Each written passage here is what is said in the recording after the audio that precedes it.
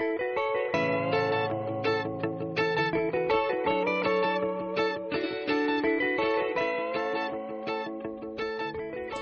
guys, it's Samantha, the Urban Homesteader. I hope you guys are doing great.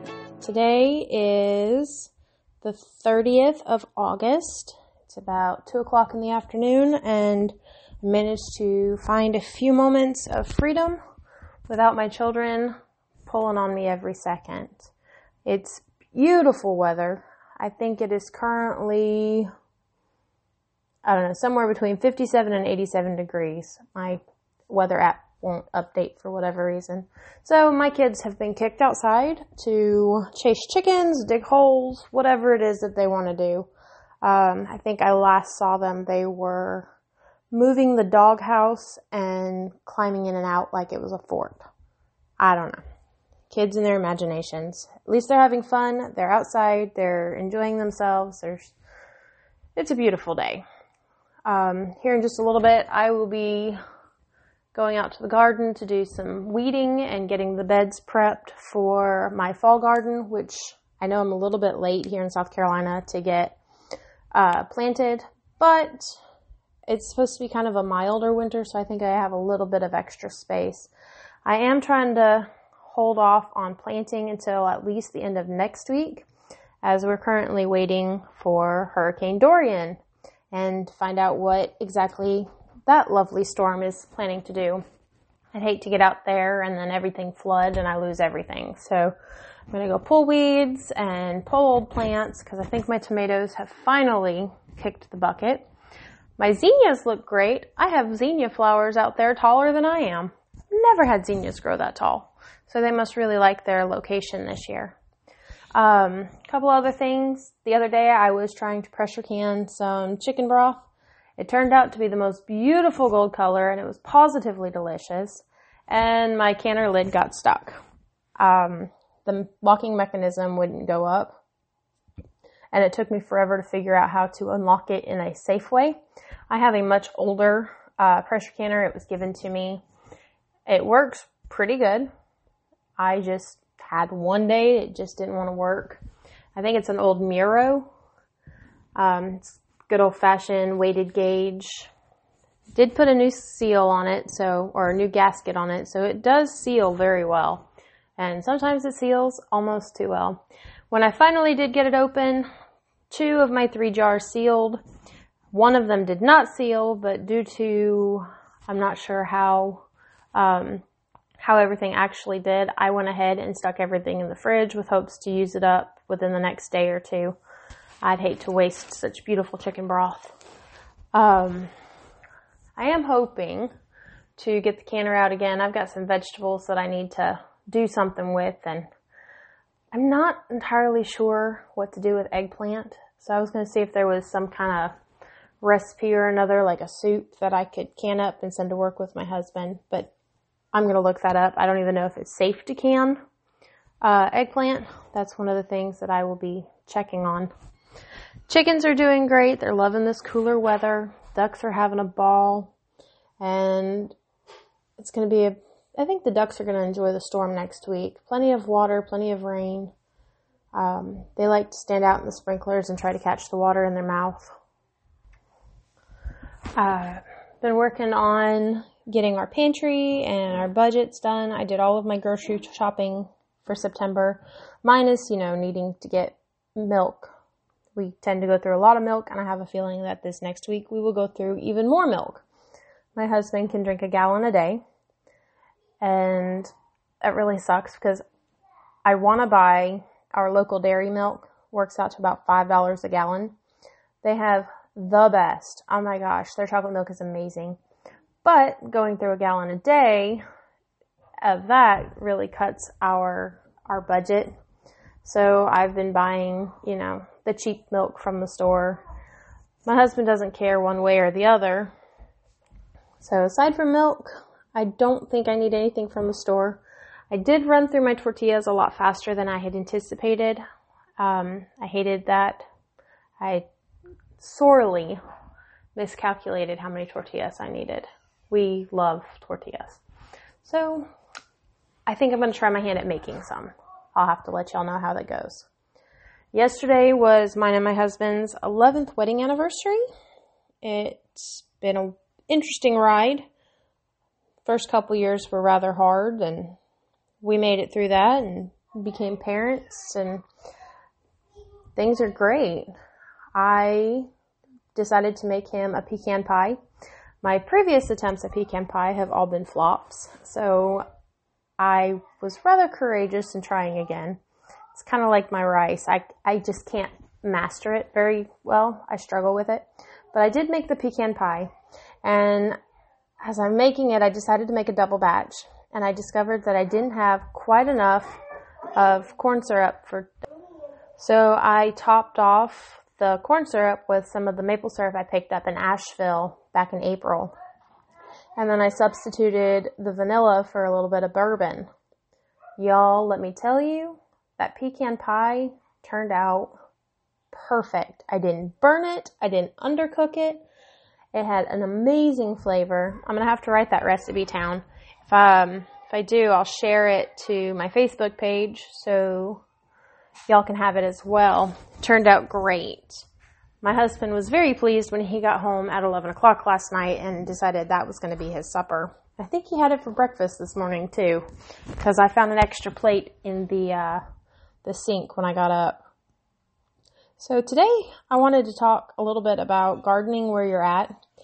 Being an urban homesteader, and I know there's a lot of us out there, there's not a whole lot of space, and trying to get as much into a tiny space as you can be tricky at best. I have just under an acre. My husband and I, when we bought our house, were hoping for more, but we were blessed with what we've got, and for living in town, that's a pretty big yard. We are looking into purchasing the property behind us and to the side of us. They're both just under an acre too. So if we manage to snag those, we'll have about 3.5 acres, maybe, hopefully. We're working on that. Finances are a little tight, but it is what it is. So currently with our 1 acre, we've got a lot going on. I know some people have less, some people have more. I think the common amount of property for an urban homestead is about 1/4 acre, which isn't much at all. I think total that's about how much my actual homesteading takes up on our property. So I can share a little bit with you. Let's start with the garden. You can have a garden whether you're in an apartment or if you have property. You just have to be smart about how you do it.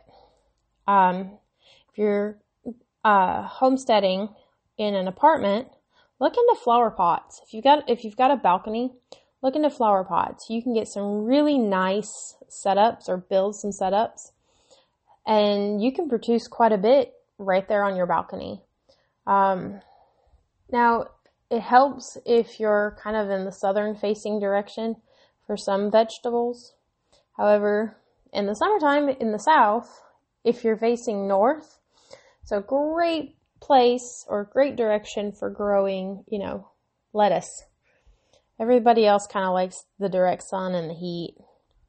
Definitely look into flower pots. Vertical gardening. Vertical gardening is great. If you can get, best, I'm trying to think. So I saw a thing on Pinterest, and it was really cool. Someone had taken their balcony, it had the little bars around it to keep people from falling off, but it had the little metal bars, and they took those, not zip ties, but the hose clamps. They took the hose clamps and they clamped mason jars to it. I don't know if I would necessarily hang mason jars over the side of the balcony, just because I'd be afraid of one slipping and shattering and then having to go clean that up. But you could also, do other things. Get some plastic flower pots, zip tie them, drill some holes. But plant your plants up on either side of the balcony, and then if you wanted to, you could do like my sister-in-law did, and she found a pallet and she screwed some flower pots to it and planted her herbs in it and leaned it against the wall. It was really pretty because she had painted it kind of a dusty, distressed looking blue. I would love to do that. Honestly, I need to go get a palette. I'm kind of in this mood to paint everything rainbow though, and it might drive my husband nuts. So the next thing is, if you're on a property, take a walk around it and find out what your microclimates are. I've found that different parts of my property do well with different things. Where my garden is, I have one corner of my garden that is spectacular for growing the cooler weathers like lettuce and kale and stuff because it stays shadier most of the day. And then the other half of the garden gets a great amount of sunshine, and a lot of my plants love it. So find out what you got and work with it, plant accordingly. You'd be amazed at the microclimates just on your little property. Now, as far as maximizing output for your garden, there's my favorite way of doing it, and it's the square foot gardening. There's a book about it. I would suggest, if you don't want to go ahead and buy it yet, just go ahead and check it out from the library and give it a good read. It is fascinating. It is the way I personally plant my garden, and this year I've had an amazing amount of groceries come out of my yard. It's a good option for small areas because you can fit a lot of food in a very small area.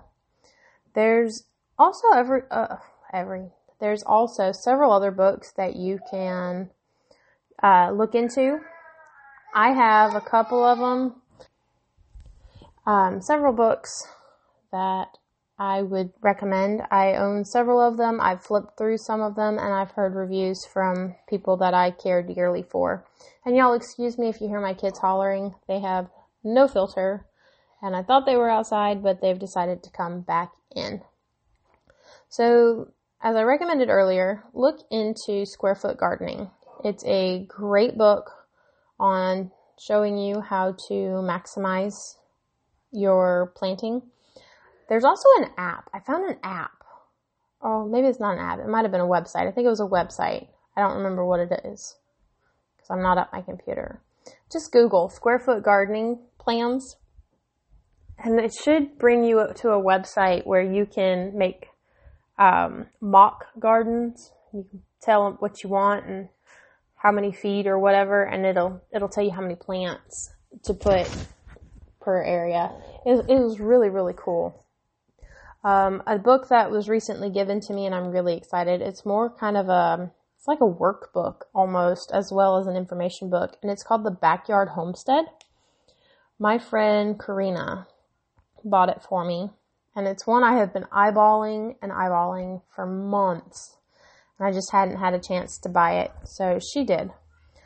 Y'all, that book is insightful. It gives you things you need to do season by season to get your homestead prepared for the following season.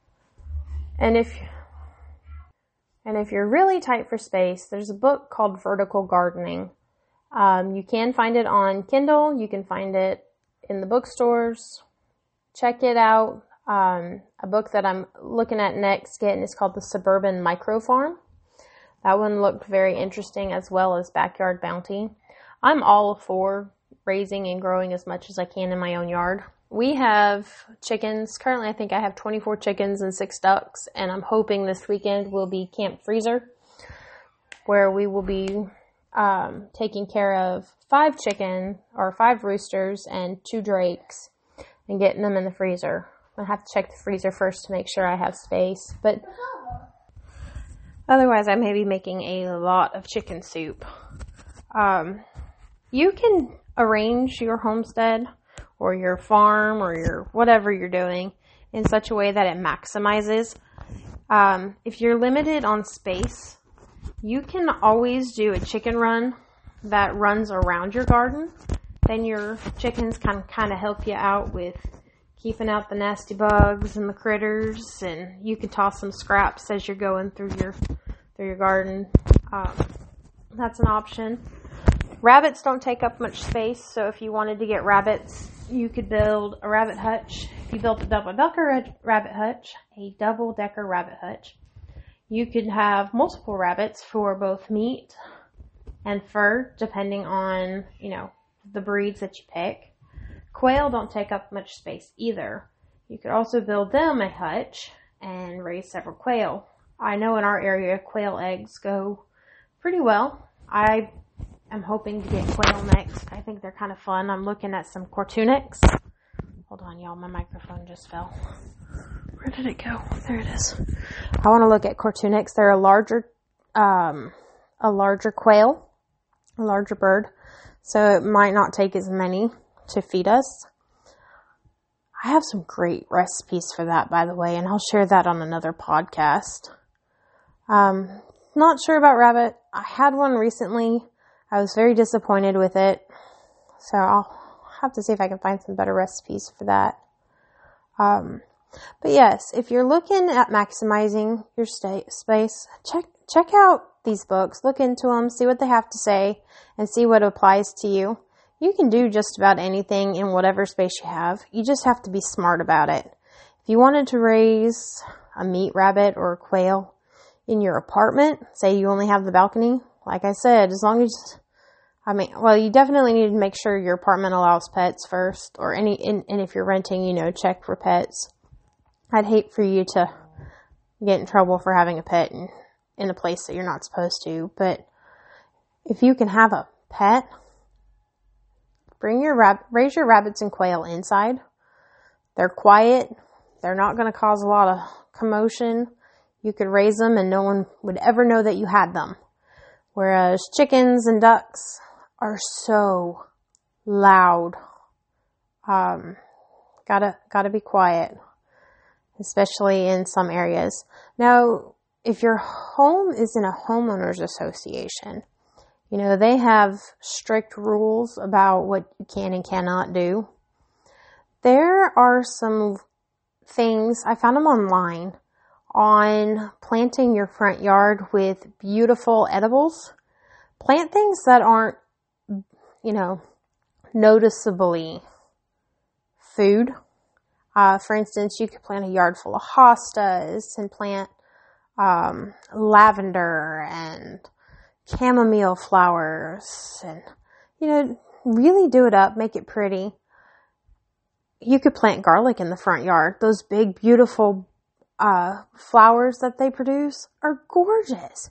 You could plant all kinds of delicious things in your front yard, and your homeowners association would never know.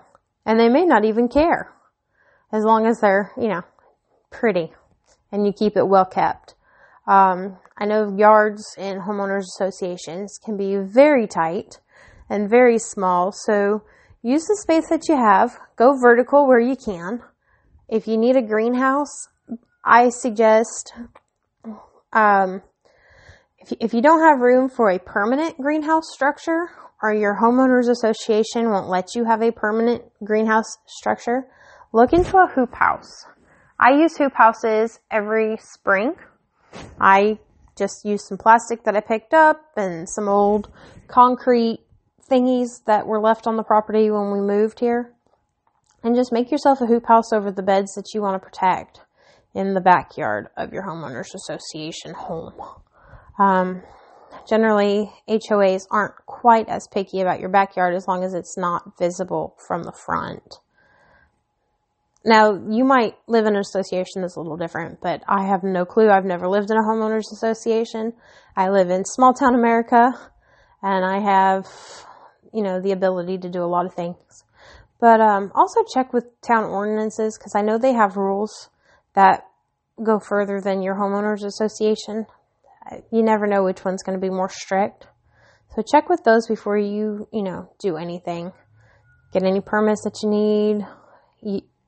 I'd hate for you to break the law. So definitely research before you do anything.